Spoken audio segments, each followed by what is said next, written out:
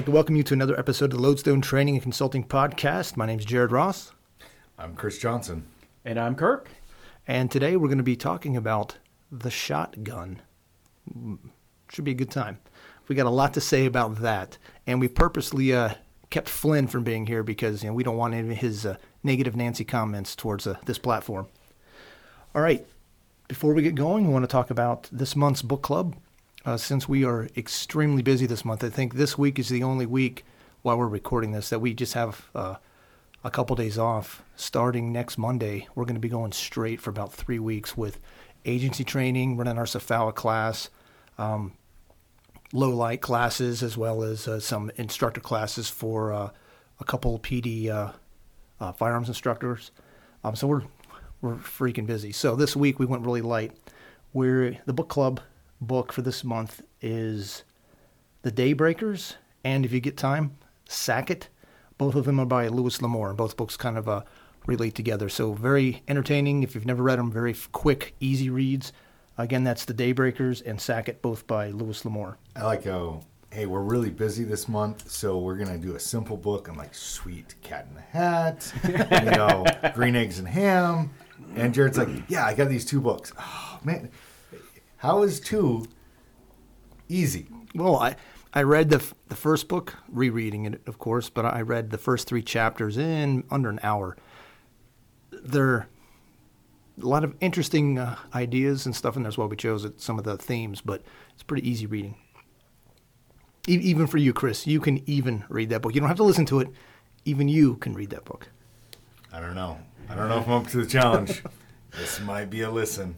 It sounds like I got a lot of driving to do this month, so there you go. I'm all about having a good book to listen to while I drive. All right, for our 30, 60, 90, 30 days out from June 22nd through 26th is our Small Unit Tactics Battle Drills class.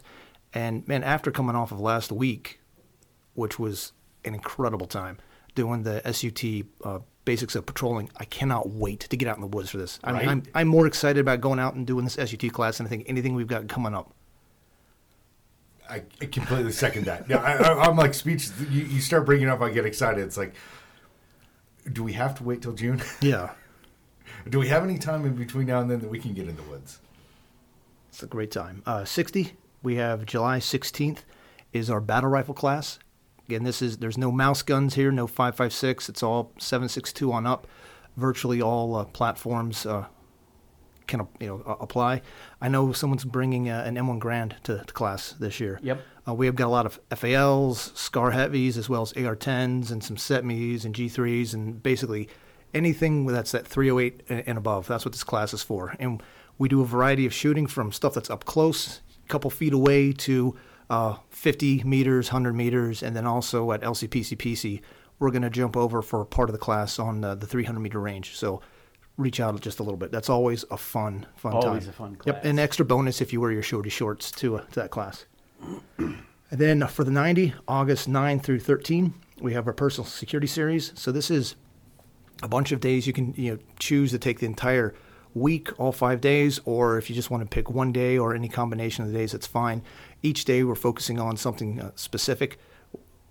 Or the first day, I believe, is pistol. Second day, we focus on rifle. Third day, shotgun. Fourth day, we get into some CQB a little bit, some how to clear, and then also we get some med training in there. But the whole point of all of that is it's designed for things that are up close and in built-up areas, whether it's your home, security officers for houses of worship, schools, businesses. It's all designed for that kind of environment where you're providing security for yourself, your family, your loved ones, or potentially your place of business. So all the drills and everything is designed for that kind of environment to teach you how to manipulate and to use those firearms for your protection in a closed or confined space. Again, that's a pretty good week. We ran it last year with a lot of success. No threat targets as well. Yes. We really talk about that. Last year I thought it was phenomenal. Really good information. Definitely opened some people's eyes. I know there's a lot of people out there that think they're going to be able to rise to the occasion when that threat appears. If you have not had these thoughts, if you've not done these drills beforehand, it's very hard to rise to the occasion. You fall back to your last level of training. Yeah. Absolutely. All right. So let's get on to today's podcast. So again, today we're going to be talking about the shotgun. First, let's start off with the question. Why do people choose the shotgun for home defense? Well, I think a large part of it is because the shotgun is so ingrained in American culture. You know, I venture a guess that most of the homes and houses in this country that have a firearm in them, a huge percentage of that is the shotgun.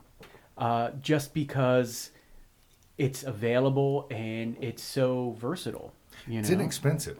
It's inexpensive as well, yeah. I found that, when I was a young married man and looking at getting a defensive firearm, a rifle, an AR, or something like that, it was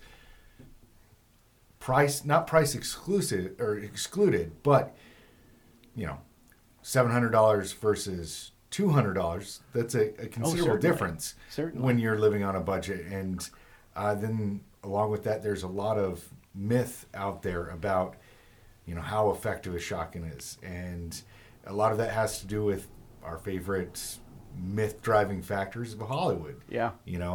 I can be across the room, and it doesn't matter if I've got birdshot, buckshot, slugs. I'm going to take out the 6 guys that just came in the room. Have you watched Hard Boiled yet? Yes. I have not watched Hard Boiled. So, like I've mentioned before, several times. You need to watch it. Yes. It's on YouTube for free, and there are some glorious shotgun scenes there with him, shooting someone across the room with like an 8-foot flame that comes out the thing, and then the guy, whoever he hits, just either exploding himself or again flying like 12 feet away. It's some glorious stuff. Tokarov work in that movie as well. Yes. Very good Tokarov. No need to reload. No. 8 rounds, bah. Exactly. That's extended infinite mag. Exactly. He knew the cheat code. Yeah. Yep. Up, left, right, whatever it was. You make the joke of the cheat code. So our generation, we've got Doom, right? The classic video game. What was the gun to run around with that? The double-barreled shotgun. Yes. That was the thing. That took care of all your problems. Mm-hmm. Yep. So like you said, it's very much a cultural thing. Yeah. And I like your point about the price, because not only can you purchase a shotgun for $200 or so, the vast majority of the shotguns you can purchase nowadays, you can buy additional barrels for. So you're not tied, you buy an AR, you're tied to that 16 or 20 inch barrel length. You buy a 30-inch Mossberg turkey gun, and for $75 to $100, you can buy an 18.5-inch home defense barrel as well. It's very versatile, very versatile. I read I don't forget if it was a book or an article. It must have been just an article because it wasn't that long. But talking about how the shotgun was the firearm that won the West. Oh, it certainly was. Because that's what all the farmers said, because it's diversity with how they can switch out the loads. They used it to hunt, they used it to defend themselves, much more so than like the lever-action rifle or even pistols. It was the shotgun that actually won the West and tamed the West. I guess that's probably more appropriately. Yeah, that's 100% true, and I think that's why it's so ingrained in the American psyche. And myself, when I was a young man, I was 18, and I purchased a Mossberg 590 it was in the ballpark of $200. Yeah. And still have that thing. That's why I got it. They're in. So that was a few years ago. Yeah. I just purchased last year a Mossberg 590 for right around $400. Uh-huh. That's not an extreme price jump. No, not at all. They in relation to like the cost of everything else coming up, I built my original FNFAL for just a little under $200. No, sorry, a little under $400 with the $200 receiver and a $175 parts kit. That same thing now is like $3,000 or more. Yeah. Yeah. Good luck finding one. Yeah. Good luck finding a parts kit. Yeah. So I think I really think that with the shotgun as ingrained as it is in America's psyche, that this is really what people think of when they think of a home defense firearm. They think of that classic pump shotgun as being the defender of the home and family. I think there's some truth up to a point, and then there's a lot of misconceptions about how easy it is to use, and I think that comes to default. All I have to do is point and click, and as long as I'm clicking and racking that shotgun, I'm going to be able to protect the house and home. And I had that experience. I know I've mentioned a couple times about my wife, but prior to that, we were in bed, and this was actually the Sunday after I came home from my first deployment. So I was still all keyed up from that deployment, and these two guys decide to break the window next to my bed, right where I was sleeping. So window's broken. I'm all keyed up. Even though it was chambered, I still stuck the gun like right up to the guy's head and pumped it. So he had that, and I told him in some very colorful language, "You want to come inside? I'm going to blow you away." And they decided not to come inside the house. But I mean, it will make you reevaluate your life choices. Yes, absolutely. I'll tell you that as far as firearms go, the shotgun, I think, has the most misunderstood reputation outside of perhaps maybe a revolver, where you just, because of Hollywood, because of the cultural ability of it, we just think that it's this magical thing, point and click. We don't understand the process of running it. We talk about poor firearms choices for first-time shooters, women. One of the worst that we've had in a class was we had a woman that she took the pistol class using her brother's pistol, and then she, that was her first exposure to firearms. Was really, really thrilled. She wanted to get a weapon for home defense, and so she goes to her local shop, and what do they sell her? A 12-gauge Shockwave. Oh, you're kidding me.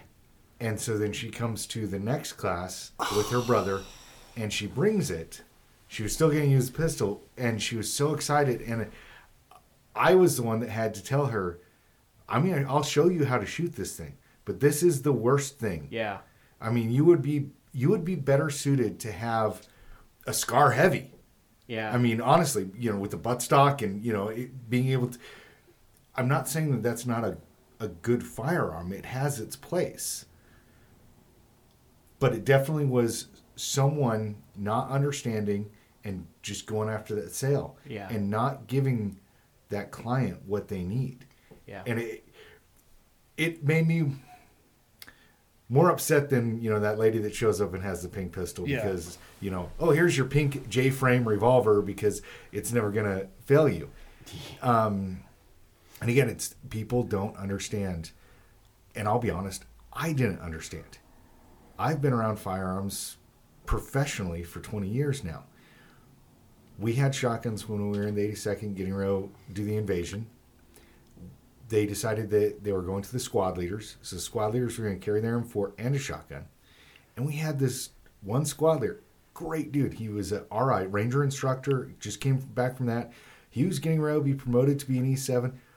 The dude was a stud. I mean, phenomenal guy. For an infantryman, outstanding, right? Well, we're offloading the plane. We just air landed on a dirt strip in Tallil, Iraq, not Afghanistan, into Iraq. And it's blacked out. Everyone's locked and loaded. We don't know what we're getting into. And he ADs the shotgun. And he AD'd the shotgun because he had never used a shotgun before. Yeah. Because he had no experience with it. I own shotguns. I've used shotguns. I've, gone out and shot clays and all that. When I took your class, I learned all the things I didn't know about a shotgun. Yeah. And, I came away a better person for it. Heck yeah. A lot more respect for the weapon system. And honestly, prior to that, I was kind of like Flynn, like it's a door key. Like I have shotguns for hobby shooting clay pigeons, and if I need to break down a door loudly and I don't have demo. After taking your class, I'm like, okay, there is a use for this. There is a place for this in my overall scheme of how I handle my weapons. Still not going to do 3-gun, but it does exist. Bro, so I know I've mentioned my my battle buddy, Darren, a couple times here on the podcast, and I know he's going to listen to this too, and he'll remember this. Same deal. We show up to Afghanistan late 2002. They gave us shotguns. They give them to the squad leaders, and then on top of that, they chopped the barrels and then took off the butt stocks. So all that we have are these little pistol grips, and that's it. Yeah, some shorty little things. So we're there, we show up, we're at the fire base, and then I don't know, the first day, second day, whenever, we got to test fire weapons, reconfirm zeros and everything. So there's our squad leader. And both he and Darren and I are looking at him as he, like, first he starts on his hip. I'm gonna hip fire this thing. And then he, like, realizes, okay, that's not right. I'm doing something wrong. So then he, like, slowly brings the gun up, and he's at full extended, and he's looking down at the barrel. And then he's like, no, that doesn't look right either. So he starts to bring it back towards his face, towards his eye, so he can aim.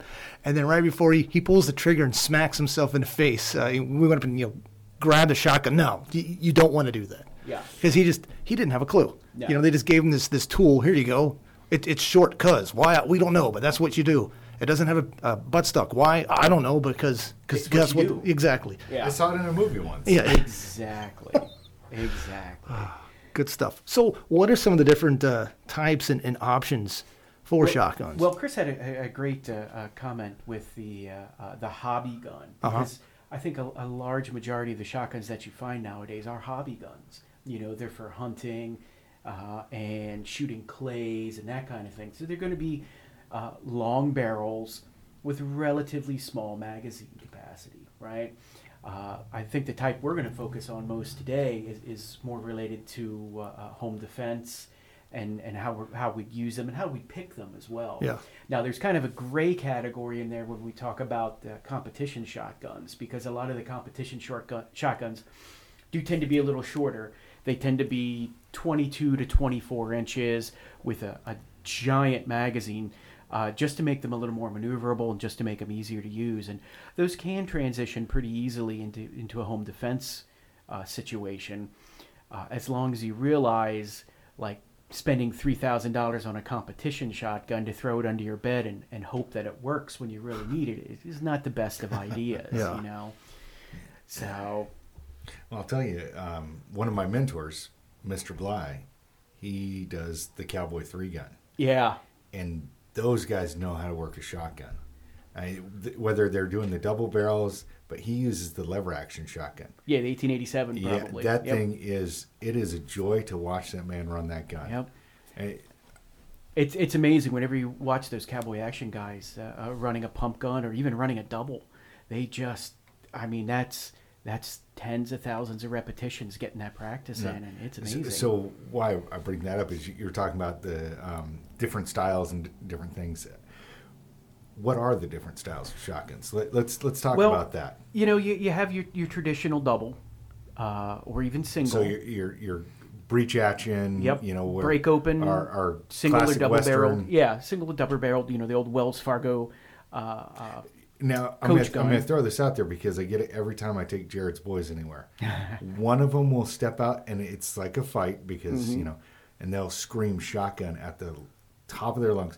Ben got it last night. It was hilarious because this little tiny boy, and his big brother crammed in the back seat. I thought that was funny. But you know where that term comes from? No. Stagecoach. Yeah, from the stagecoach. Because the guy that rode shotgun, he was carrying the shotgun. I'm pulling security.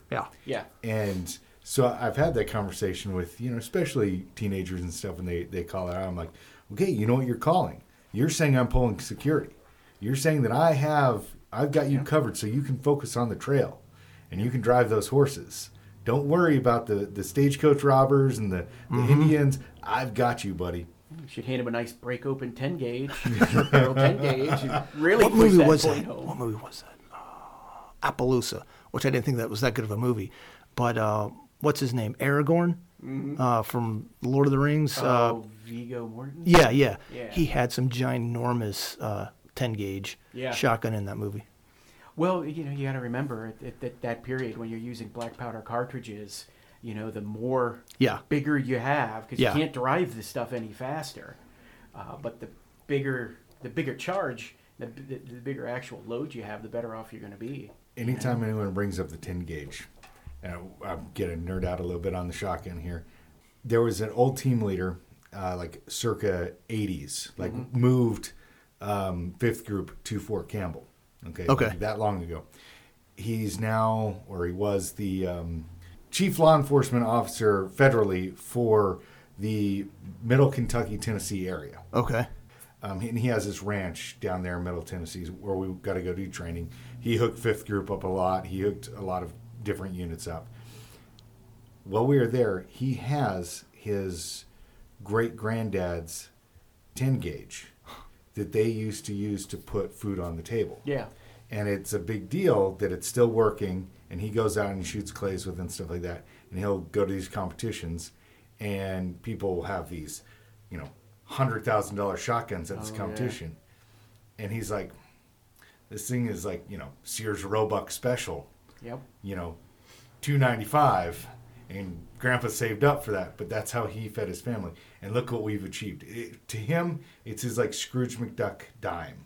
It's like this heirloom that signifies that they were literally the dirt farmers of the South. They were poorer than anything, but through hard work, he and his family have achieved this, that they own this huge vacation property. Yeah. And so it's hung up in the vacation property, and he takes it out and shoots it. Cool.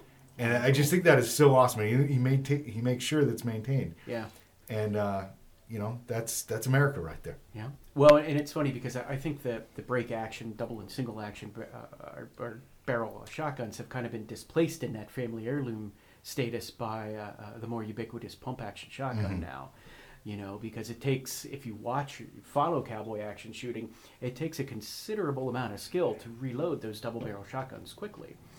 And a lot of that skill has been lost, both through age attrition, people get older, and just because the pump shotgun is so much easier. I don't know. I've seen Ashley, he used that thing fairly effectively, both in, Evil Dead and Army of Darkness. Yeah. Shop smart, shop S. That's right. But so today, I think that the class of shotgun that you're most likely to run across is going to be the pump action shotgun. Yeah. It's at least when you say a shotgun, that's what most people picture in their mind. Yeah, and I think we can thank Hollywood for that. Yeah. Well, and going back to that, my experience, I mean, if I really wanted to, I could have just clicked and pulled the trigger and defended the house. But what did I do? I wanted that pump, even though it was chambered, that rack. So the guy, not only did he see this big 12-gauge barrel right close to his head, he heard that sound, and it was more, I think that sound is what deterred him from, I'm not going to be attempting to enter this home this evening. Yeah, and probably the angry guy behind that probably had something to do with it as well. Yeah. So you have your pump action and the type, the final, lever action, but I don't think anybody makes a new lever action shotgun anymore. Then you have semi-autos, and in my experience, both personally and being out and doing stuff, I would have to say semi-autos, unless you're purchasing it for a specific reason, you're going duck hunting with it, you're going to shoot 3-gun with it, I would pass on the semi-auto, because I very rarely have seen one that will run everything reliably, and every shotgun class where I've had somebody bring a semi-auto, the first question I ask them is, did you bring another gun? and they get all offended. I'm like, I've never had one get through class, and that includes mine, Well, from my experience, just, talking for myself, so I bought that Mossberg 590. I've purchased multiple shotguns since then. I've got a nice Sega that had a little bit of work done on it. I shoot right behind me. It's not right behind you. Oh, you stole it? Yeah, it's sitting over here. So I've got my new SBS, which is a semi-auto that I've been working with. So I have these ones, but what's the one that is close at hand? Granted, if I have a choice, I'm going to go to my AR. Yeah. But it's that same Mossberg that I bought when I was 18 years old. Yeah. That's the one that if I need to go to a shotgun, that's the one I'm going to rely on. Well, the pump action shotgun is the revolver of the shotgun world. If it doesn't fire the first time, you just make it work. You rack the action and you go back to work. I think they're actually more reliable than a revolver. Oh man! Yeah, you got to throw that revolver hate out there. All the revolver hate. So if we're talking about what's the best thing to buy, I really think you have to look at whatever application you're looking for. If you're looking for a home defense shotgun, you cannot go wrong with an 18.5-inch to 20-inch barreled shotgun, pump shotgun. Going out and buying a semi-auto, I think is not the best of ideas, because odds are good if you are practicing with that shotgun, which you definitely should be. You're going to be going to Walmart and buying the cheapest box of low brass 12 gauge birdshot that you can, and it's not going to run a semi-auto. You know, I like to relate things to cars because everyone seems to understand cars. Shotguns are pickup trucks. Yeah. And you get some of these really high-end game guns that are, it's a Ford F-150, but it has all the limited package in it. Yeah. And you're not going to want to put any dirt in the bed of that truck ever. No. You wash your feet before you get into the truck. And that's kind of thing. If that's what you're buying it for, if you're buying it for, I am a competition clay shooter, and I am only ever going to shoot this particular load through it, okay, that's definitely a thing. I'm a real estate agent, and I want to take people around in a fancy car, but I still need four-wheel drive. Then you get that F-150 with all the limited package and everything. Totally. I think for most people, though, a nice, relatively short-barreled pump is going to be what they're looking for. So Jared mentioned the Saiga. Oh, God. And I know that everyone has had issues with the Saiga. Me personally, and I'm not a big AK guy. Yeah. But I have to admit, I am a Saiga guy. There's something about that I love. So a few years ago, I did really, really well on my language test. And as a reward for doing so well... you actually got paid?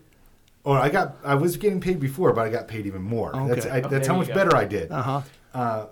My wife and I were at a sporting goods store, and they had a JTS. It's a Chinese knockoff Saiga, and she's like, Chris, it's $300. Just get the stupid thing. Yeah.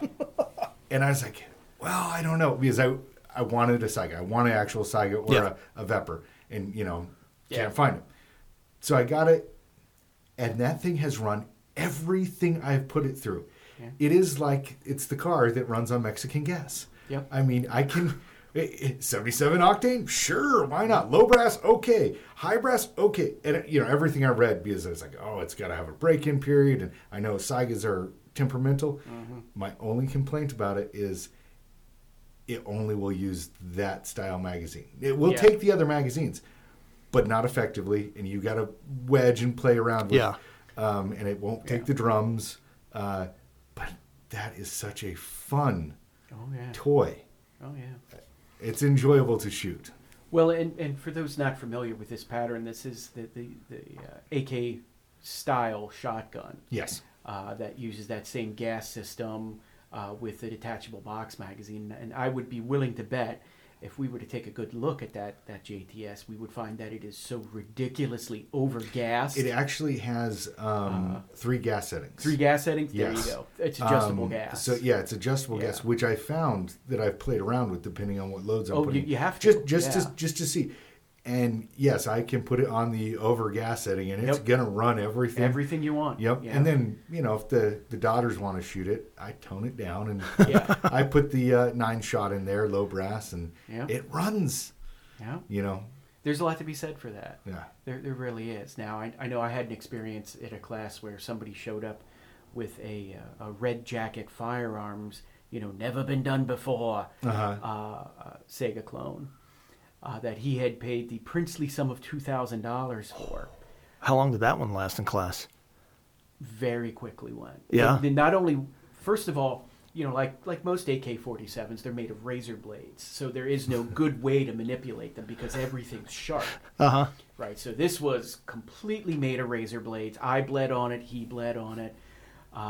It ran okay, but I don't know if they made a mistake when they were welding the trigger guard in, but... Wait a minute. This isn't Leonidas, is it? No. Okay. Because I know he has one that he's struggled with. Yeah. When they welded the trigger guard with this one, they tweaked it out too far, so you literally had to, muscle that magazine in until it clicked.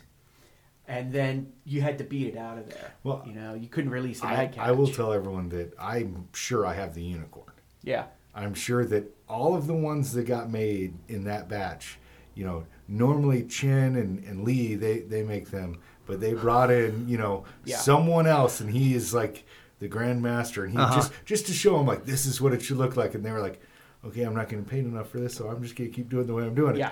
I got the good one. Yeah, well, and it is a simple gas system. 3 settings, it works pretty well. Again, not something I'd recommend like to purchase to protect your house and throw it. I think we can all agree. Get a pump shotgun, and not that we're endorsing anyone over the other, but Mossberg is a pretty Mossberg Master Race. Yes, and I didn't really fully understand that until I went through your class. Now I'd used the Mossbergs for work purposes. The chop down 500s. And we were using that. We ran it dry husk. Empty chamber. You'd pump. Hit the lock or whatever you're doing, and then leave it dry. That was the SOP that we had. And it changed back and forth every now and then, but that was one that... Depending on what Sephardic was teaching at the time. What Sephardic was teaching. Yeah. But pretty much constantly throughout my 14 years in group, that's what my teams always ran. It wasn't until I took your class where I was like, that safety is so much better. Oh, yeah. So much better. Let's go there then. What's everyone's background when it comes to, keep going. What, do you have anything more with your background with shotguns? Well, I'll tell you my first experience with shotguns. It's kind of one of my first experiences with guns. We were in Utah. I can't remember if we had just moved there or if it was the year before we moved there. It was Thanksgiving time, and we went to Manti. It's this little tiny small town. And our close family friends, they had invited us to their, family's Thanksgiving. So we were already out there, and all the men go pheasant hunting. Well, the ladies prepare the turkeys. So my brothers and I, older brother 9 years older than I am, my younger brother 2 years younger than I, we're in this field walking with these men who all have shotguns, and they were flagging everyone and shooting everything. It was coming from a kid who grew up in California, who had very, very limited knowledge of guns. It was a terrifying experience. I mean, it was one of those, you look back and you're like, it was surely by the grace of God that no one was injured. Just the weapons handling was atrocious. The respect for the firearms, non-existent. The dogs would bark and they'd spin a gun around and blast because, there might have been a bird that way. What? And I didn't know any better at the time. It was whoa. And they kept, you want to shoot it? No, I want to go home. I want to go away from you guys. So it was years before I fired a shotgun. After that, I mean, I was almost out of high school before I fired a shotgun because that was such a impactful, horrifying incident.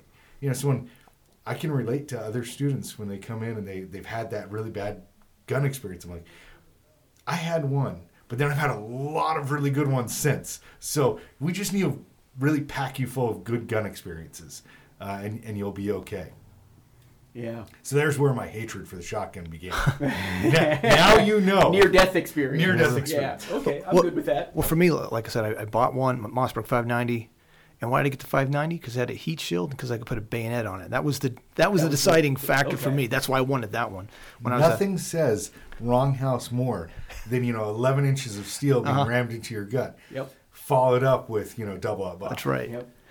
So I had that, and other than loading it up, because you could have 9 rounds with that thing. Loading the thing up and shooting at paper targets at the range, I really didn't do much. It wasn't until I got into the military, and even then with the 82nd, I never really shot the shotguns like I mentioned before. If there was a shotgun, it probably went to a team leader or to a squad leader. I never carried that thing. And in our time in Afghanistan, I don't think anyone used it once, at least not with my platoon, to breach anything. It wasn't until I got the group where we had those, same things. We had those Mossberg 500s, short barrels. I think we maybe had 3 rounds. I think that was probably it. And then without a butt stock, just with a pistol grip. And that was the master key. Yeah. I would roll, had a flex linear in one of my cargo pockets and had the shotgun on me. And if I saw hinges, well, I'm putting the flex linear up. If I didn't see hinges, then I was going to use that shotgun, 45, 45 degree angle up, 45 degree angle towards the lock, and I would one shot and defeat that lock, and then we'd be getting into the room. That really was it. Never used the shotgun for anything else. So then that, Kirk, that leads us to you. I started shooting shotgun probably about 12 or 13, and I started out with a 30-inch barreled Winchester model 1897 pump gun. One of the... Was it taller than you? Yes. One of the first truly successful pump shotguns. Is it still taller than you? No. Okay, good. Only by good. a few inches. And it went from there. The first shotgun I actually purchased, I went a little classier than that. La-ti-da. La-ti-da. I bought a Japanese-made Browning Auto 5. Which is a fine choice in a semi-automatic, and perhaps the only semi-automatic I could, in good conscience, recommend. And I still have that Auto 5. It's got a shorter barrel and a giant magazine tube on it now. And it actually makes quite a good 3-gun shotgun. Then I too bought a Mossberg 590 for the house, because I too think the idea of 11 inches of steel is enough to make most people reconsider their life choices. and have kind of somehow, I've never consciously gone out to purchase shotguns, but they've always just kind of shown up. We bought as a group a while back those the Remington 870s that I got for like $170 a piece, because they're old jail surplus. So I think I might have accidentally bought 5 or 6 of them. So after I distributed them, I still have 3 or 4 left. That's Josie's gun. That's Josie's gun? Okay. That's one of Josie's guns. So I've been shooting pump guns quite a while, and I really started putting the time in when I started shooting 3-gun, because I was shooting heavy metal at the time, which is a 45 caliber pistol, 308 rifle, and a 12 gauge pump shotgun. And if there's anything that's going to make you learn how to run a pump gun, it's doing it under a timer, because it is quite a skill. It's not something that you can instantly do. And I went with Mossberg because, again, that safety, when you have to manipulate the shotgun, it's much easier to manipulate that shotgun with either thumb rather than having to, maybe I'm mentally deficient somewhere. That's been suggested in the past. But I definitely have a problem with the Remingtons, remembering when I push that safety in, which way is safe? Mm-hmm. Okay, I think I turned it on, or did I turn it off? I still have to default to check to see where's the red. Yeah. And if you happen to have shotguns that are perhaps not so loved, and a little older, you really have to look because the red's rubbed off. Yeah. So that's been my experience. And then we got together. The first class you and I taught together was a shotgun class. Yes. And we kind of went from there and fused the whole combat marksmanship idea with the use of the shotgun. Well, and that's really what I wanted to do. Is wanted to take those principles of being in a fight, and then very similar to what we do with the pistol and with the rifle, but then tailor that or fuse that to how to run a shotgun. And I think that working together with that end state in mind, with that end goal in mind of how's the best way a person can run their shotgun to defend themselves, that really created a pretty good course of fire. Yeah, I think that the course of, stepping back and not being the guy who teaches it, I think the course really gives you a really firm foundation. I mean, do we do as many combat marksmanship drills with a shotgun in a day as we do with the carbine? We try. But a big part of that course is manipulating that shotgun. Yeah. I can show you how to reload a carbine in 10 minutes, and you can be pretty good at it. The loading a shotgun is a whole different beast. It's like anything. It's learning the manual of arms for it, and it is a bit more complicated. Yeah. It's not throwing a magazine in and running it. Well, and I think that's where the truth that it's an easier platform to run, and then the myth, it's an easier platform to run, comes into play. So you can have that person who has a shotgun, that pump shotgun, and maybe they do have it loaded, and maybe it is ready to defend themselves. Well, after they go through that 3 rounds, 4 rounds, whatever, if crazy like with my 5.90, that 9 rounds, then what? And I think that's where people don't think any further than that. And that's where this course, if you want to go beyond pulling the trigger and pumping it 3 or 4 times, then that's what this course is for. Yeah, this is definitely about fighting with a shotgun. Yeah. And a big part, unfortunately, of fighting with a shotgun is keeping it fed. Yeah. And getting the experience how to do things in the proper order is going to help you, because I've practiced reloads on a shotgun a handful of times before I took that course. I've tried to watch the videos and dagger striking him in, or 2 in a hand or 4 in a hand, what works for me. And I think I have normal size hands, and I always seem to struggle going through that class and learning good techniques, and having someone sit there and watch. Your fingers are getting in the way, do this, change this. It helped me a lot. So then, since then, when I've been doing my practices, I know what I'm doing. Yeah. I know what right looks like. Yeah. So I can keep training myself towards that right. That seems to be a recurring theme in a lot of our classes. Doing CQB, you need to know what right looks like. Then you can do whatever. Then you can do it. Then you can practice it. Those guys last week out at the SUT course, you need to know what right looks like. This is what a wedge looks like. This is what a file looks like. This is what a short halt looks like. And after they know what right looks like, then they can progress. They can advance. And I think this shotgun class, like those other classes, you can watch YouTube all you want. You're not going to know until you're out there actually doing it and experiencing that. That's when you're really going to learn. Yeah. Well, jumping on YouTube, I saw guys and they're saying how it doesn't matter your footwork. Don't pay attention to your footwork, because in a fight, in all my experiences, that I never once paid attention to my footwork. And I thought, okay, I may not have initially paid attention to my footwork, but because I know what right is, when I landed on the wrong foot, but I still had to take the shot, I took the shot. But the moment I could fix myself, I fixed myself. And you did that subconsciously, didn't you? Yep. It wasn't a processed thought. Yeah. It's like, oh, you never look down your sights in a gunfight. You hear that in LA all the time. Well, no. I've looked down my sights. I look at that red dot. I know where that bullet's going. Yep. Mm-hmm. Yeah, and seeing how it's right. And one of the problems with watching something like that on YouTube is, number one, there's a lot of different ways. There's a lot of different techniques to do this. And number two, you're never, at least in my experience, the camera angle is always wrong for what I want to see.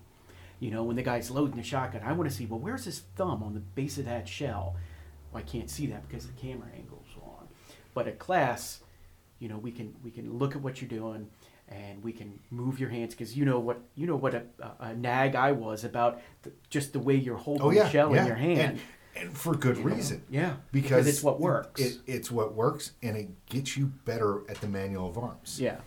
The weird thing, I found out that I'm better shooting the shotgun left shoulder.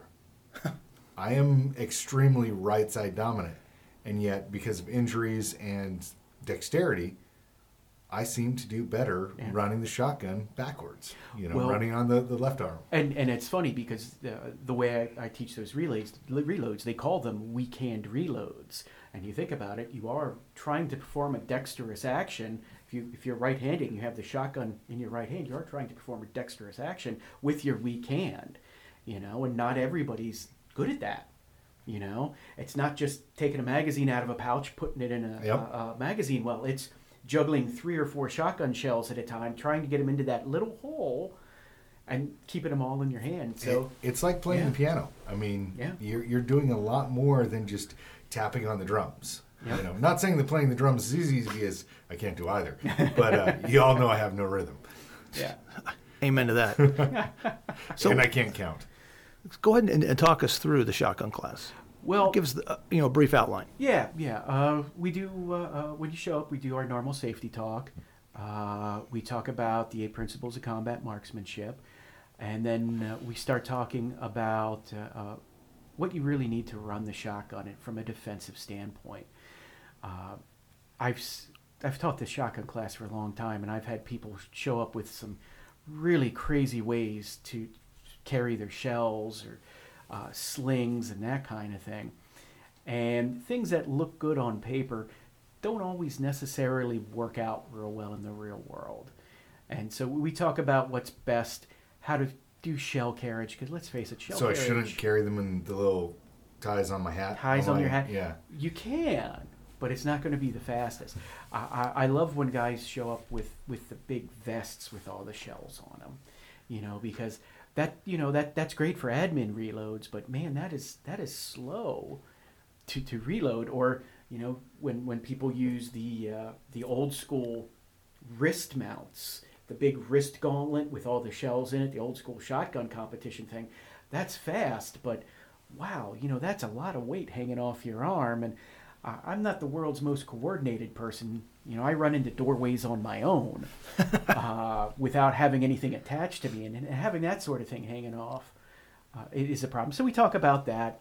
And then the first drills we actually do aren't even live fire drills. I dig out my snap caps, and we start doing loading drills with my Azoom aluminum snap caps. And we do those loading drills for a long time, because this is what the real meat and potatoes of working a pump shotgun is all about. Everybody can work a pump and pull the trigger, but it's loading that chamber from empty and getting those magazines into that tube magazine that can present a real challenge.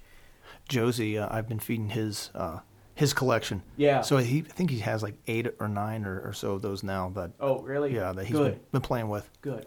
Really, I think 12 is a good number. Yeah. Because that gives you 8 to play with, and then 4 spares for when you have to throw the ones Gotcha. that you play I think they have a couple of them downstairs in Lanco. I'll pick some up before the day's out. Yeah, and the nice thing about the aluminum ones is they tend to last. So we talk about the open chamber reloads and magazine reloads, and we do a lot of dry work with them. I really prefer to do that reload work with snap caps, because there's a lot of pulling of triggers, and the only way you're really going to get the whole experience of doing empty chamber reloads and magazine reloads is by pulling the trigger. So snap caps are really the way to go there. Once we get that done, we'll usually go and we'll do some drills where we're doing threat calls or target identification or something along those lines. You doing any patterning? Well, we do patterning, yeah. Okay. We'll do patterning first. And what is patterning? So those who don't know. See, I always tend to skip over patterning because it's dull. But, when I'm talking about it, we do it in every class. For patterning, what we'll do is we'll shoot buckshot at like 5, 10, and 20 yards, just to see. It gives a good example, because one of the big myths about shotguns is that no matter what you do, you pull the trigger, as long as the gun's pointed in the right direction, you're going to hit what you're shooting at. And that really isn't true. And the importance of patterning, knowing what your shotgun does at certain ranges with a certain brand of buckshot is really important. Yeah.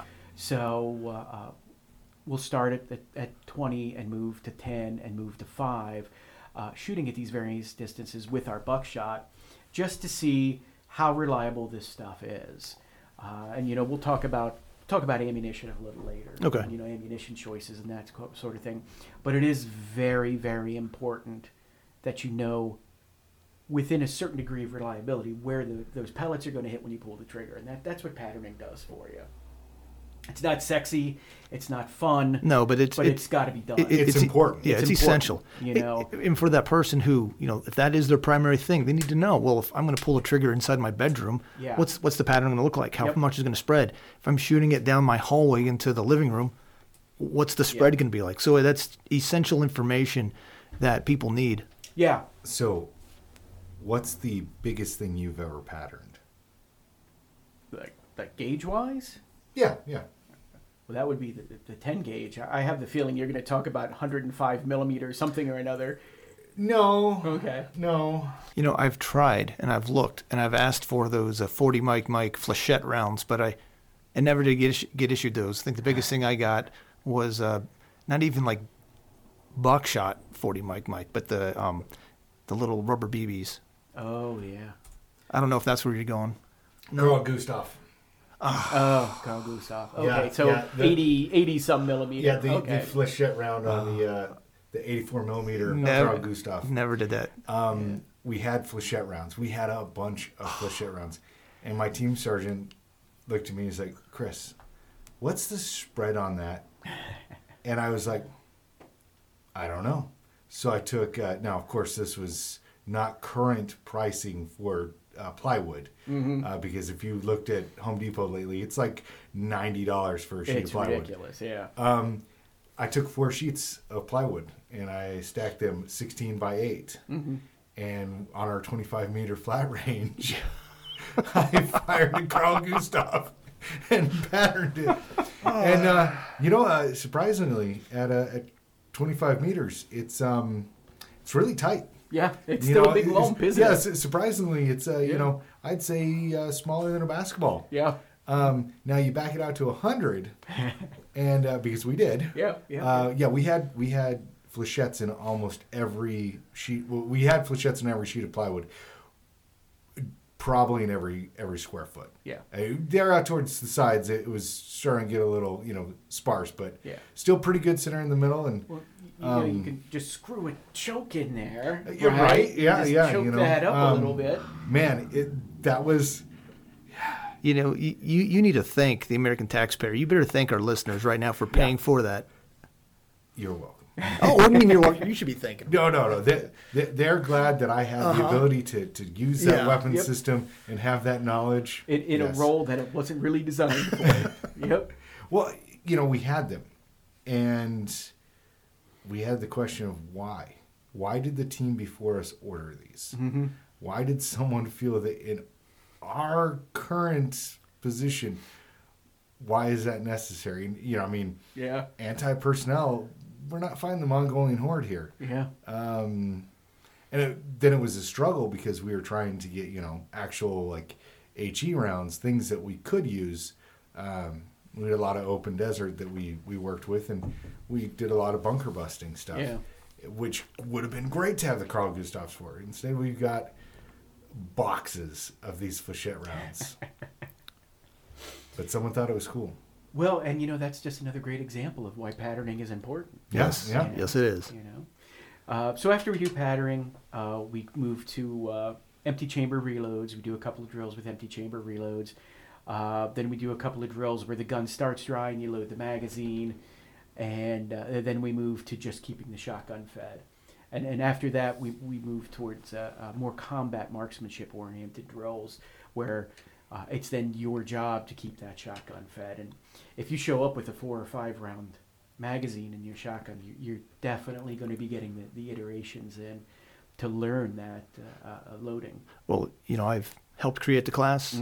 I've ran with that Mossberg, and I think a Winchester one time. Yeah, I the ran 1300. with a pump. But I'm planning on taking that shorty semi-auto and running that just to get a feel for it. Yeah. Have you run that with birdshot yet? I might not be able to use birdshot. I might have to use something else. Yeah, that might not work. Yeah, well, that's why I'm taking the thing out. Yeah, that might be a buckshot only gun. That's what, 12 inches? Yeah. I think it might be a little less than that. But. Okay. Yeah, it might be a buckshot only gun, and that's one of the things with semi-autos. They can be very ammunition finicky. Yeah. So pump gun's the way to go. So, Cost is only $600 per round.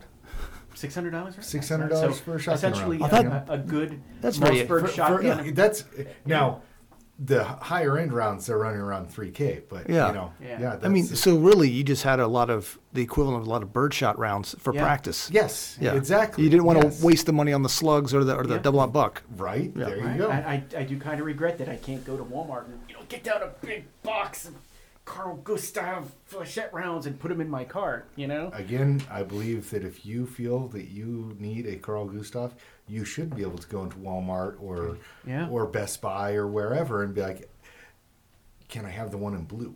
Yeah. Because... the tall brass flechettes. Yeah. Yeah, exactly. So a lot of the day with this class is spent working with manipulation and learning the nuances of loading, and even how to load from your carriage gear, because that's a big part of it. One of the things I always tell people when they say, well, what do I need to come to this class? And the obvious answer is a shotgun and shells, some way to carry those shells, and what you're really going to want is you're going to want some sort of side saddle so that you can keep those shells on the shotgun. Because, one of the big problems with shotguns is it's very unlikely you're going to have a shotgun with more than a 9-round magazine. So keeping the shells on the gun is really, really important, just so you can have reloads if you need them. Now, my 590A1 has the big magazine. It has the speed feed stock, so there's 4 shells in the stock. Then I have, I believe it's a 6-round side saddle on it. And then I have a match saver on the pump. So when that gun is fully loaded, it's nearly an entire box of birdshot on that gun. And it's a boat anchor. So I understand that, but you really need to have a side saddle. If you're going to use a shotgun for self-defense and for home defense, you really need a side saddle. If nothing else, it gives you the opportunity to switch between ammunition types. And that's one of the things that I know near the end of the class, you get into different options where you need the buckshot or slug makes more sense. So people are manipulating the gun and getting out the round, removing the round, I should say, that they don't need, and then replacing it with the appropriate one. Yeah, that's important. That's an important drill, and it's one where there's so many different ways to do it. I teach 2 techniques. I teach my preferred technique where I just get the round out, get the new round in. Yeah. And then there's the old school technique where you change your grip on your gun. You can change the grip on your gum too, but it's the gun you want to change the grip on. And you take your thumb and you jam it into the magazine, and then you pull the slides just back far enough so that it's a big deal to do that. It's a lot of work. It's much easier just doing it the way that I prefer.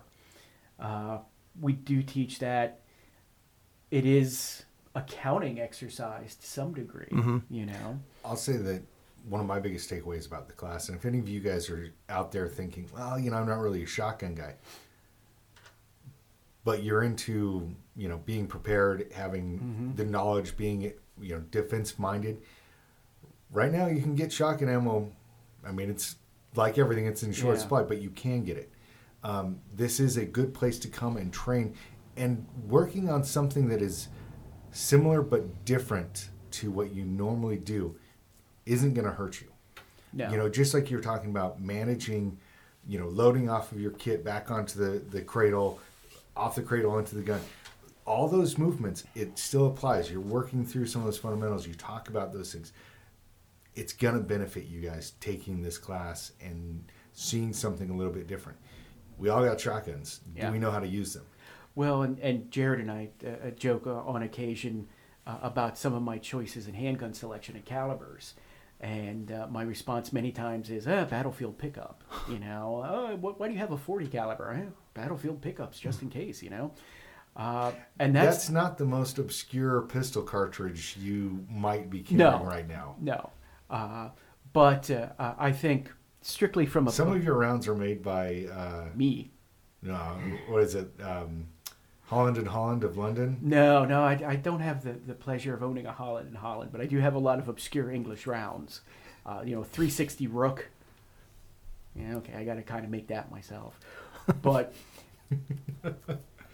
battlefield pickup, if you find yourself in a situation where the shotgun is the only available tool, and it might not have necessarily even been your shotgun to start, it really is important that you're not going into it cold. It's not always the ideal circumstances. You're not always going to have your trunk gun and your pistol and all of that. You may get stuck using that Sears and Roebuck, 1928 pattern pump shotgun. So what are some of the options for ammunition out there? I mean, I think there's 3 primary ones. You have slugs, buck, and then birdshot. Dragon breath. Dragon breath, yeah. Okay.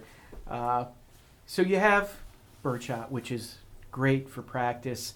and for birds. Then that's really the only two things you should be using birdshot for. Buckshot, there's a big, beautiful world of buckshot out there. Personally, I recommend anything with the Federal Flight Control Wad, just because that flight control wad absolutely keeps those pellets together. We did some patterning with one of the students' shotguns at the last class, and at 25 yards, that was still, in a less than a fist-size pattern out of his Mossberg 590, which to me is really impressive. Yeah, that is. It certainly outperforms my Wolf buckshot, which is made by Dynamite Nobile, stupid Euro shotgun ammo.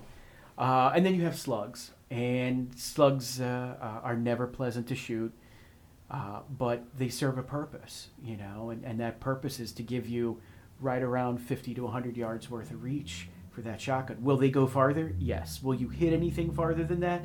No. Are you lucky to hit something at 100 yards? Probably, yes, depending on how your sights are set up.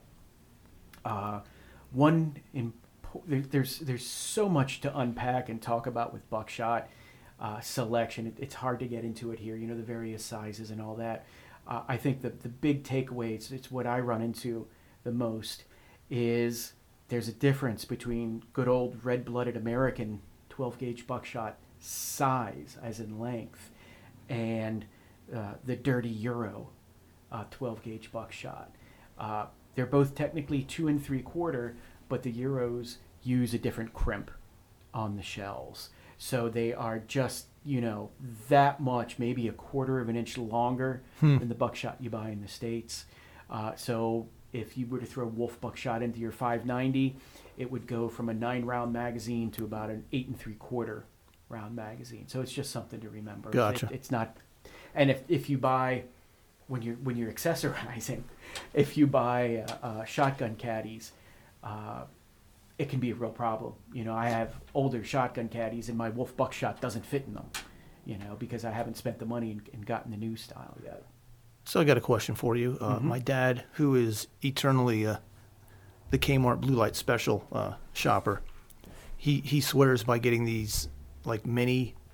Oh, the Agrila mini shot shells. I guess, are those things? I mean, are they? I can have twice as many. I can have twice as many. That's exactly what he's thinking. You really need a special adapter to run them reliably in a pump gun. They sell that special adapter. People go crazy over them for that, for the Mossberg Shockwave, because, well, it's little. I believe the Shockwave only holds 4 rounds, and they love using those mini shot shells, probably because you're not setting off at 12 gauge inches from your face. They do serve their purpose. I don't have any problems with them. I have a problem with the fact that I need an accessory that fits into the loading gate of my shotgun that, Murphy, if that falls out, now I have these little tiny shotgun shells that are just, they don't feed well. And it's not a really robust piece of hardware, that adapter. It's a little piece of print them. that's what it looked like. Yeah. It was a little piece of plastic. It wasn't something that this is machined aluminum, No, I mean all it does is it's like a magazine. Great space. Yeah, magazine spacer. That was kind of my take on it. I wasn't that impressed, but in my dad's world, my dad's mind, he read or saw somewhere something that it looked great. I think it's just because now I could have 5, but now I can have 10. And he's not going to try it out. He's not going to do anything with it. He's going to try to set it up and then just leave it in his house and expect it to work when he needs it. You know what? If I'm shooting, if I'm keeping that around as a garden gun, sure. Just because I have that many, I just, got the rabbit that's been eating my lettuce. Great. Now I don't have to go back and reload because I only used 2 rounds. I got 8 left. It's fine. It took you 2 rounds to get the rabbit? They're little. Yeah. Well, why not just use 1 round then? I think the point that I was trying to illustrate is you don't have to reload the garden gun as much. How's that? How's that? There you go. Not that perhaps you're a terrible shot. I took a class once on the shotgun where the instructor told me that one of my primary jobs is to keep feeding the shotgun and keep reloading the shotgun. Yes. It was something Captain Caveman or something. I don't know. Something like K. Yeah. Well, like I say, it's for a tool like a garden gun or something like that. Okay, yeah, I can see they'll that. work fine. All right. Yeah, I don't have any problems with them. Well, that leads us into what are some other options that that you like or think are good for the shotgun. I know one is that that I'm a huge believer now is that Velcro. So Yes. so putting the Velcro piece with Yes. the The loops. Yeah, the And Velcro then- side saddle. And then you just have, I think there's 6. I think the ones we have are 6. Yeah, So they then we- sell them in larger sizes and smaller sizes Yeah. as well, though I don't know. I'm an American. Why would I want less? Yeah, right. I'm a big fan of the that buttstock, the The speed feed? the speed feed Yeah. buttstock, because a lot of times, if you're thinking about how most people run the shotgun, it's in the closet, it's under the bed, it's by the bed, it's a grab and go thing.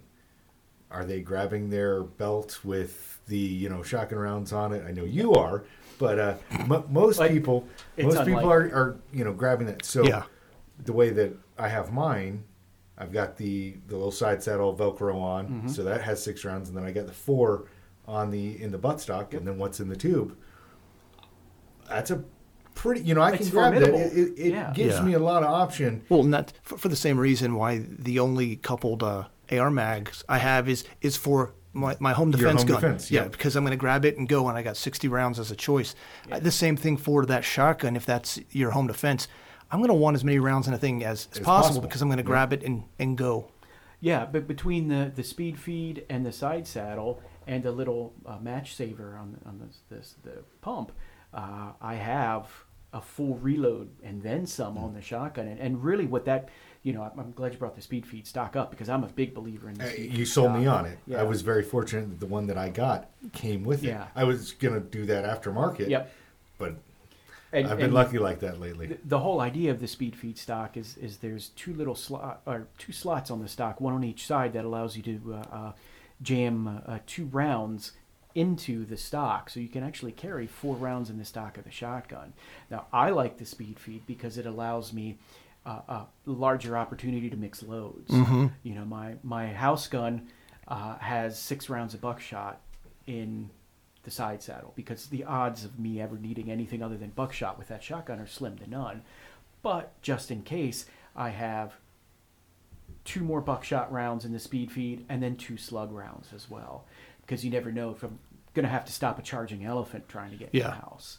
So that gives me all kinds of options. Hey, we make that joke, but we have a friend that had to deal with a raging bull in his city. Yeah. I mean, there are big livestock out there. There are. Even here There in are. America. So, kind of funny. This spring started. Things are thawing out, and Pam's on Facebook. Sure enough, someone has a picture of a bear getting into the, on their little trail cam or whatever, their house. And she's like, this is right by us. And I'm like, yes, we need a 10 mil. We need a 10 mil. So the idea of having that option, and that's one of the things that the shotgun does for you, is you do have that option. Oh, hey, this is not a situation for double-aught buck. No. This is a situation for those custom special loads that I made with the steel wool and wax. Yeah. Yeah. You have that ability, and that's kind of neat. Yeah. And out of the side saddle, the one that you mentioned is the one that I've come to prefer. That being said, since I'm a creature of habit, my house gun still has a hard saddle on it. But I think those Velcro saddles and I think you were buying SHGI cards. That's great because it gives you the opportunity to jam 2 fresh cards into an M4 pouch, and it works out great. The speed feed stock's great. I really think having a light on your shotgun is important if you're using it for home defense. Absolutely. Other than that, well, one thing I like with shotguns, and having played with multiple types, I'd rather just have the old school stock instead of a pistol grip. oh, I do not like pistol grip shotguns. Yeah, not at I all. don't care for them. The only exception to that is, again, my work shotgun, which is It's a small 3-round pump that Yeah. is tucked underneath my I think the argument between a pistol grip stock shotgun and just a stocked shotgun is that the pistol grip helps you control recoil better. I don't find I have an issue, and I think most of the people who come through my class don't have an issue controlling recoil in a regular stocked shotgun. Well, I just think with feeding the shotgun the way that you do and the overall manipulations, that traditional stock just makes it so much more streamlined and so much faster. It's than much that easier pistol to grip. roll that gun around so that you can see the loading port and that you can see all the parts of that shotgun. The other thing is if you're a member of the Mossberg Master Race, that pistol grip makes it a lot harder to manipulate the safety. Yeah, absolutely. And to me that's how I choose a stock. I choose a stock based on how I can manipulate the gun. I'm gonna try this one, my new SBS, because it has that pistol grip. So I'm gonna give that a whirl. I already can tell you I'm not gonna like it, and I'm gonna want to change that stock. But that's just how this one came. Well, and I think you're gonna have to take a real look at how much you have to change your shooting grip just to manipulate the safety on that. Just because of that pistol grip. Yeah. Yeah. So that'd be good for a car gun. Yeah.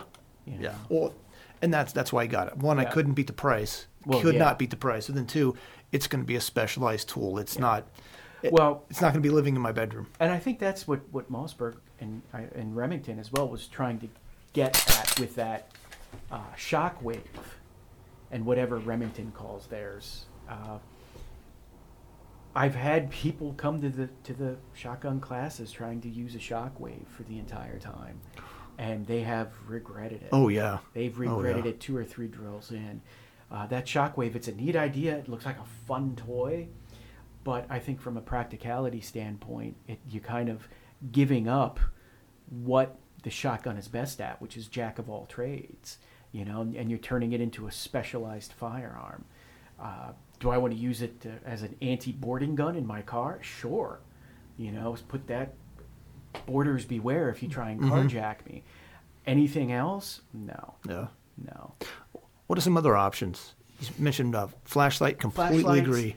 What about sights? Yeah. Sights are always is kind of a weird topic with shotguns because red dot or no red dot. I go with no red dot. And I'll tell you why. All my guns have red dots, except for my pistols, and that's just because I'm cheap. And some of your pistols have red dots. Yes, some of them do. Some of them do. I like the man that says he's cheap, and yet he has Space Force's next pistol. Yeah. So he just spends his money in different places. Yeah. When it comes to a shotgun, I am a simpler is better. I don't think that there's any need for the engagement ranges because I wouldn't personally don't ever see using that shotgun beyond 25 meters, because if I can help it, I'm not going to leave the house with a shotgun. I'm going to leave the house with a rifle. Yeah. And so an infield. An infield, yes. I'll take an infield any day. I think a good quality ghost ring sight, or like the sights on Jared's SBS over here, a rifle sight, that's fair. I think the lowest common denominator out of that is the gold bead. And even the front bead can be more than sufficient as long as it's big and bold and it stands out. Red dots. Fiber optic's fine if that's your gig. I'm not the world's biggest fan of fiber optics. I prefer luminous myself. Self-luminous rather than fiber optic, but fiber optic works. I have fiber optic sights on my shotgun, and the neat thing about if you have a shotgun with a bead is, if you have a shotgun with a bead and you have a pair of pliers, you have your front sight tool, because all you got to do is turn that bead out of there, go to Brownells, order a new front bead, and turn it back in, and you're done. I mean, what's better than that, using pliers? I know I've seen people with fancy red dots. I've seen people show up with red dots that cost more than I have into my 590, and that's great. More power to you. It's not essential. It's more like gilding than anything else. Like a gold car. Yeah. Yeah, the like gold color is not necessary. A gold. Now, if you were to purchase a bronze car, that I can understand that. That makes sense. Gold is perhaps a little at the top of the bronze car. So, I think that where you're saying the self-illuminated versus fiber optic, we talk about night sights on pistols being a bad idea because you're not seeing anything. But what you're getting is the fact that it's glowing, it's big, it's catching your eye. I don't care. I have night sights on a lot of my pistols. Right? They came with them. No, I actually put them on there. But I have them for a different reason. I don't... For show? No. Oh. Well, yeah, okay, so they For look the cool. flash. Look how much extra cash I have, No. And this is from the guy who's like, oh, I don't have the gold car. I want it. I had to settle for the I had bronze. settled for the bronze car. No, and for me, it's even in uncertain light conditions, I like having that bright, luminous sight. When you say night sights, a lot of people get the picture like it's pitch black, I don't have any other light, and all I have is that white dot at the end of my gun. No, I think that's silly. If it's that dark, you can't identify your target. You shouldn't be pulling the trigger. Yep. However, if it's cloudy and gray and I'm bringing that gun up real quick, I like having that bright, luminous dot. I can still see the target, that kind of thing. And it's the same. It's the same for shotgun. And when I say self-luminous, even an ivory bead, way back in Africa and at the turn of the century, you'll notice a lot of the big game guns have ivory front sights, ivory beads, and it's because that ivory picks the light up really well and reflects. So when they have to make those snap shots on those charging tigers, they find the front sight. In Africa. That's, in Africa. Lions, charging lions. I'm sorry. Or So, India. I bring up the fiber optic because my first experience with a fail was a fiber optic on a shotgun, and it was the individual had used some crazy, I'll clean my gun with carb cleaner, and didn't realize that's eating the plastic of the fiber optic. And so, he's like, hey, Chris, can you take a look at this? I don't know what's wrong with the sights. And I'm looking at him like, well, it's melted. Yeah. I'm pretty sure that the sight is not supposed to look like the alien just, bled all over it. Well, and that's kind of one of my pet peeves about fiber optic sights is a lot of people do it themselves. And like we had that pistol class a month or two ago where somebody had a very nice pistol with a fiber optic front sight. Wait, I changed that. That was a Springfield, wasn't it? With a fiber optic. Yes. Okay, so I changed the very nice pistol part. Somebody had a pistol with a fiber optic front sight and a typical Springfield quality control. Within the second drill? Yeah. The front sight post was gone? Yeah, the fiber optic. The fiber was optic's gone. just gone. So, and I know from Do I know who you're talking about? No. And it was a factory gun. Yeah. Okay. It was nice gentleman. Yeah. Totally not his fault. Okay. And Totally not he's his sitting fault. there, he was shooting okay, and then he's not, and there was enough stressors on him that he didn't realize what the problem was until he took a second, and he's like, "Hey, I'm missing my front sight." Yeah. Yeah. Just the fiber optic part, which is of course the big part. I was training I was on the job, the other job, wearing the other hat, the green hat, and I was training some foreign nationals, and their country had bought them a lot of very nice and expensive equipment. Yeah. But they had no comprehension how to maintain this equipment. So they all had brand new Glock 19s. And they're like, why aren't these working? Why are we having problems? I'm like, I don't know. Let me see. What's up? And they looked fine.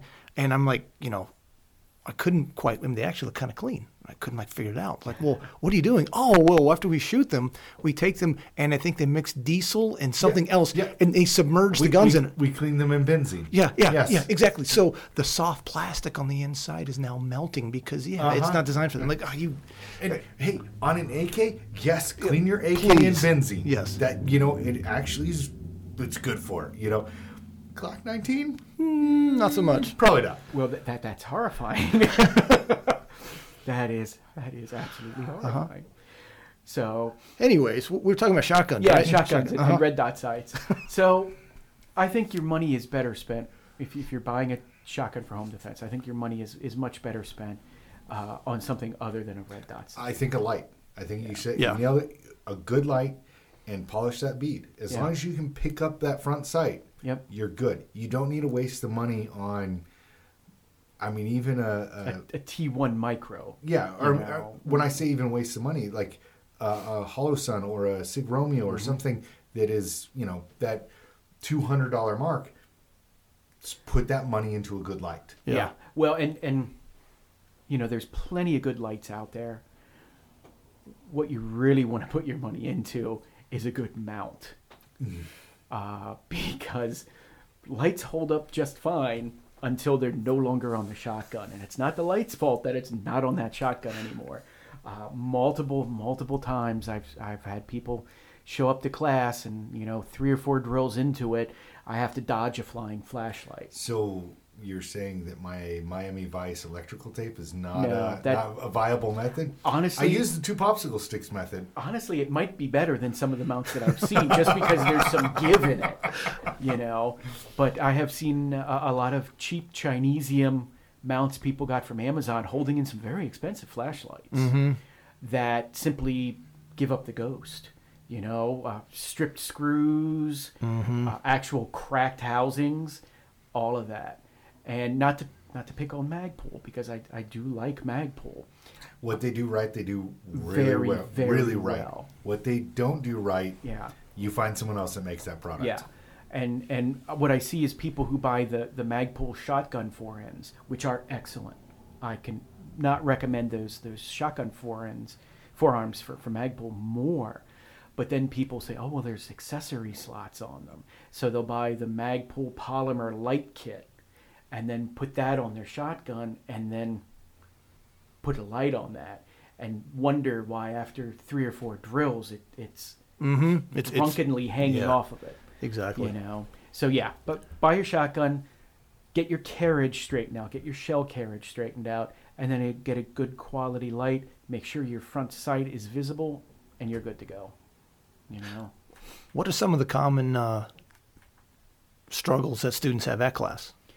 The biggest struggle, other than holding that boat anchor up while doing reloads, is shell carriage and reloads.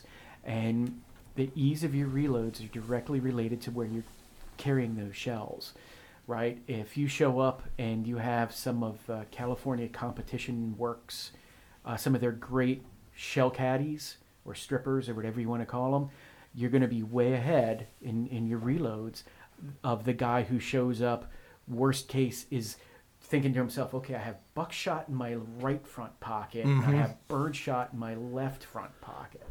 That's the big thing. How many times has Josie taken that class? A couple of times, hasn't he? 3, I think. Yeah. And he started, I think, with, I'm going to put shells in my pockets. In my pockets, yeah. And for those who don't know, he's my 3rd son. Yeah. How old is he now? He is 16. 16. Okay, that's what I thought. So he's coming this time, and he now has some of those caddies. He's going to be kitted out. Yeah. And that's great. Like everything, having the right gear to manipulate and to work that shotgun is always important. And those shell caddies are a big part of that, or just some kind of shell carriage. And for me, that was awesome to go to that class and see what you use. Because there's a lot of stuff out there, and I've looked at it and reading reviews, but actually getting my hands on it and trying it out and be like, okay, that is effective, and I do like that system.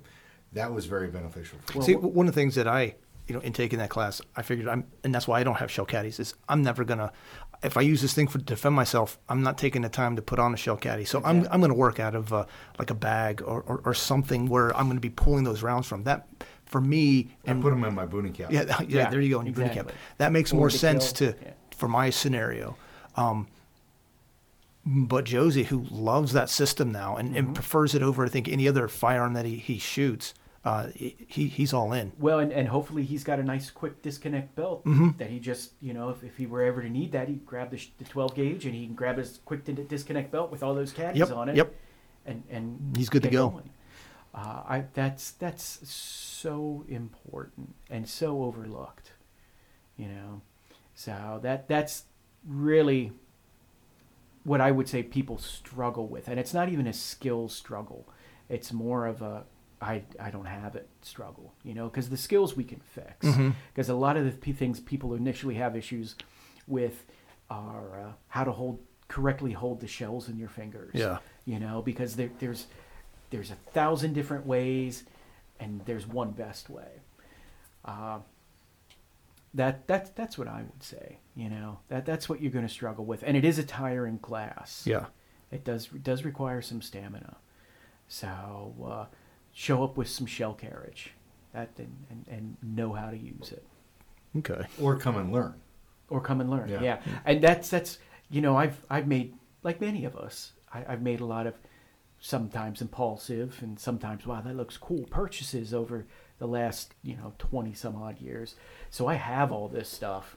And with shotgun, more than any other class, I try to make a point to bring my Home Depot bucket full of failed experiments, just so people can get a feel for it. I have my shell caddies. I have my, $8.99 Amazon.com shotgun shell belts. I have all of that stuff with me just so you can get an idea. And you're right, it is something valuable. If you guys haven't had the experience of seeing good equipment versus bad equipment, that's another benefit right there. Oh, yeah, because I make it a point to bring both. I have seen people show up with bags. Bags is a notorious one. They will find, it's an assault pack, it's in the London Bridge style, 3-day assault pack. With single stitching? Single stitching. Yeah. And Pam found one on Amazon, and it was like $12. It's like normally $50. I'm like, grab it, because I want to talk about this. I want to show people. When you're looking at the equipment, there's a reason that one costs $12 and one costs $120. Yeah. And when we're talking about this type of equipment, I'm not going to the beach with this stuff. No. If I'm going to the beach and just need to hold some beach towels and my flip-flops and my little sand bucket, that's okay. But I'm talking about stuff that is going to defend my family. I want the best stuff. Yeah. And sometimes the best stuff isn't always the most expensive. No, and it so isn't. You really have to try and get your hands on it, play with it, find out. And like I said, I'm like Jared. I'm not a shotgun guy. Yeah. I have them. I enjoy them. I like the concept. But if I need to do anything work related, I'm grabbing the AR-15. Yeah. And there's a reason my AR-15 that I grab right now is set up exactly like mine that I ran while I was active duty.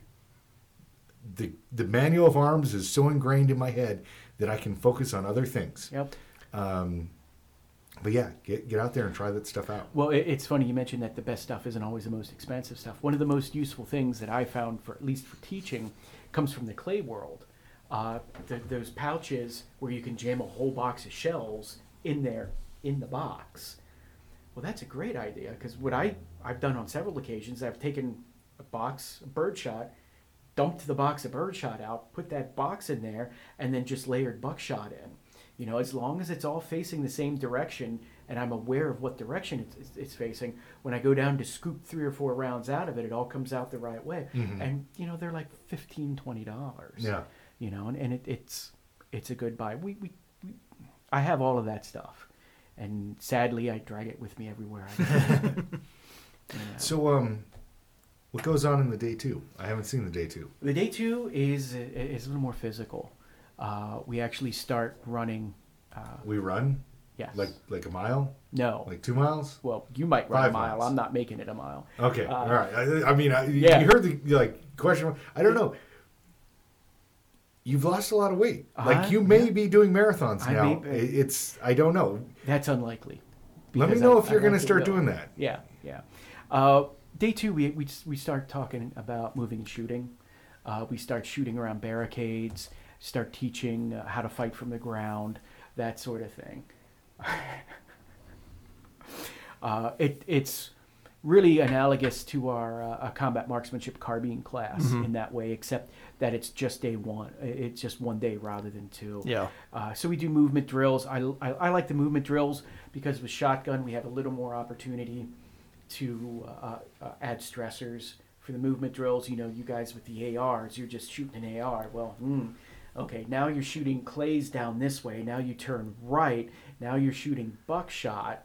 You get to the end of there, and now you need to engage with slugs. With the slugs, yeah.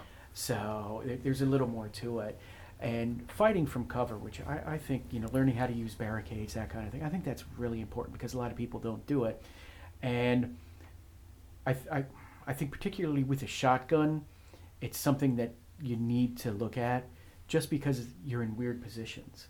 You know, you can flip that AR over on its side and just hold it, keep it right with just, you know, the pocket of your shoulder and the sling and shoot that. I would not try that with a shotgun. Yeah, I would not try that with a shotgun. So we spend some time going slowly and carefully through the shooting positions around the barricades, especially when we get down on the ground and that kind of thing. So, pain is the best teacher, but I do try and avoid permanent injury. Yeah. So that day one, they're really learning how to manipulate. Yeah, day one's all about manipulating. And figure out how to run and keep that shotgun fed. Yep. And then you could say then the day two, that's now you're introducing. Now you're learning to fight with it. You're introducing them into the real world, yep. where you have to move and where there are obstacles and barricades and stuff. I don't know if I told you that, but you suggested a thrower. Yeah. So we've got that. So we'll be able to start. Good. It'll get transported out to the range, to our storage area. So you'll be able to use that for all those classes. Is Ben going to be permanently out there then? Yes, he'll be out there to man that. To man that? Yeah. Okay. I don't know if we'll get into that with day one. Yeah. But definitely with the day two. Yeah. And that is the rabbit thrower. Yes. Right? Yes, okay, that so is none correct. of this silly things sailing clearly in it. No, the rabbit throwers. Have you ever used? Yes, I have. We did it with the pistol. It was a lot of fun. Oh God, that's a lot of fun. Yep. Yeah. A lot of stress. So what are, if you can recall, what are some of the most rewarding experiences you've had out there running this class? Well, no, I think some of the most rewarding stuff is when you get people coming back to take that same class over and over. Well, we have the one individual who, my goodness, he comes every year, sometimes twice a year. Just to take that class because he doesn't get the repetition any other way. Yeah, and like I don't get a lot of repeat customers in my carbine or my pistol class because they've moved on to other stuff. But with the shotgun is so heavily reliant on manipulation, and nobody practices with it. You know, it's great to see, and he's not the only one who's come back multiple times. It's great to see that. That's really rewarding. Don't hate me, because it's going to sound terrible, but this shotgun class isn't about as much hitting the target, because you're going to hit the target. We're not shooting from a long way away. This is not like a clover leaf at 300 yards class. This is more about manipulation.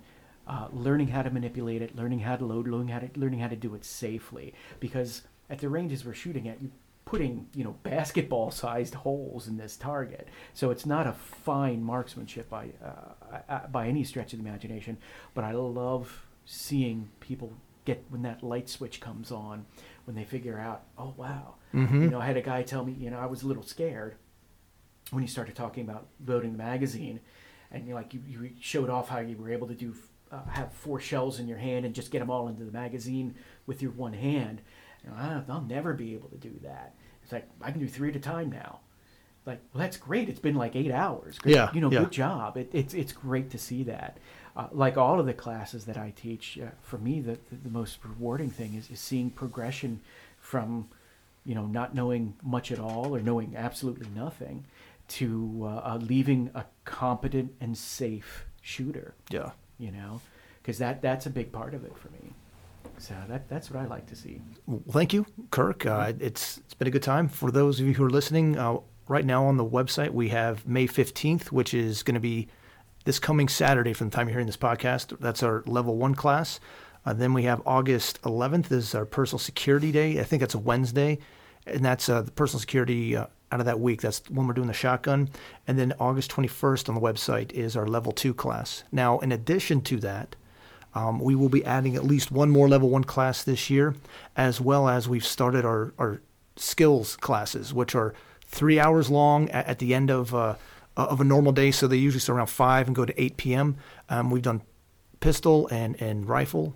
Those classes are already up, but we're going to add 1 or 2 shotgun skills classes up there. They're not on the website yet, but be looking. We will be adding those this year. So it gives you plenty of opportunities to grab that scatter gun of yours, come on out, and get some training. Again, thank you. And from all of us here, you guys stay safe. We'll talk to you next time. All right, you primitive screwheads, listen up. See this? This is my boomstick. It's a 12-gauge double-barreled Remington. S-Mart's top of the line.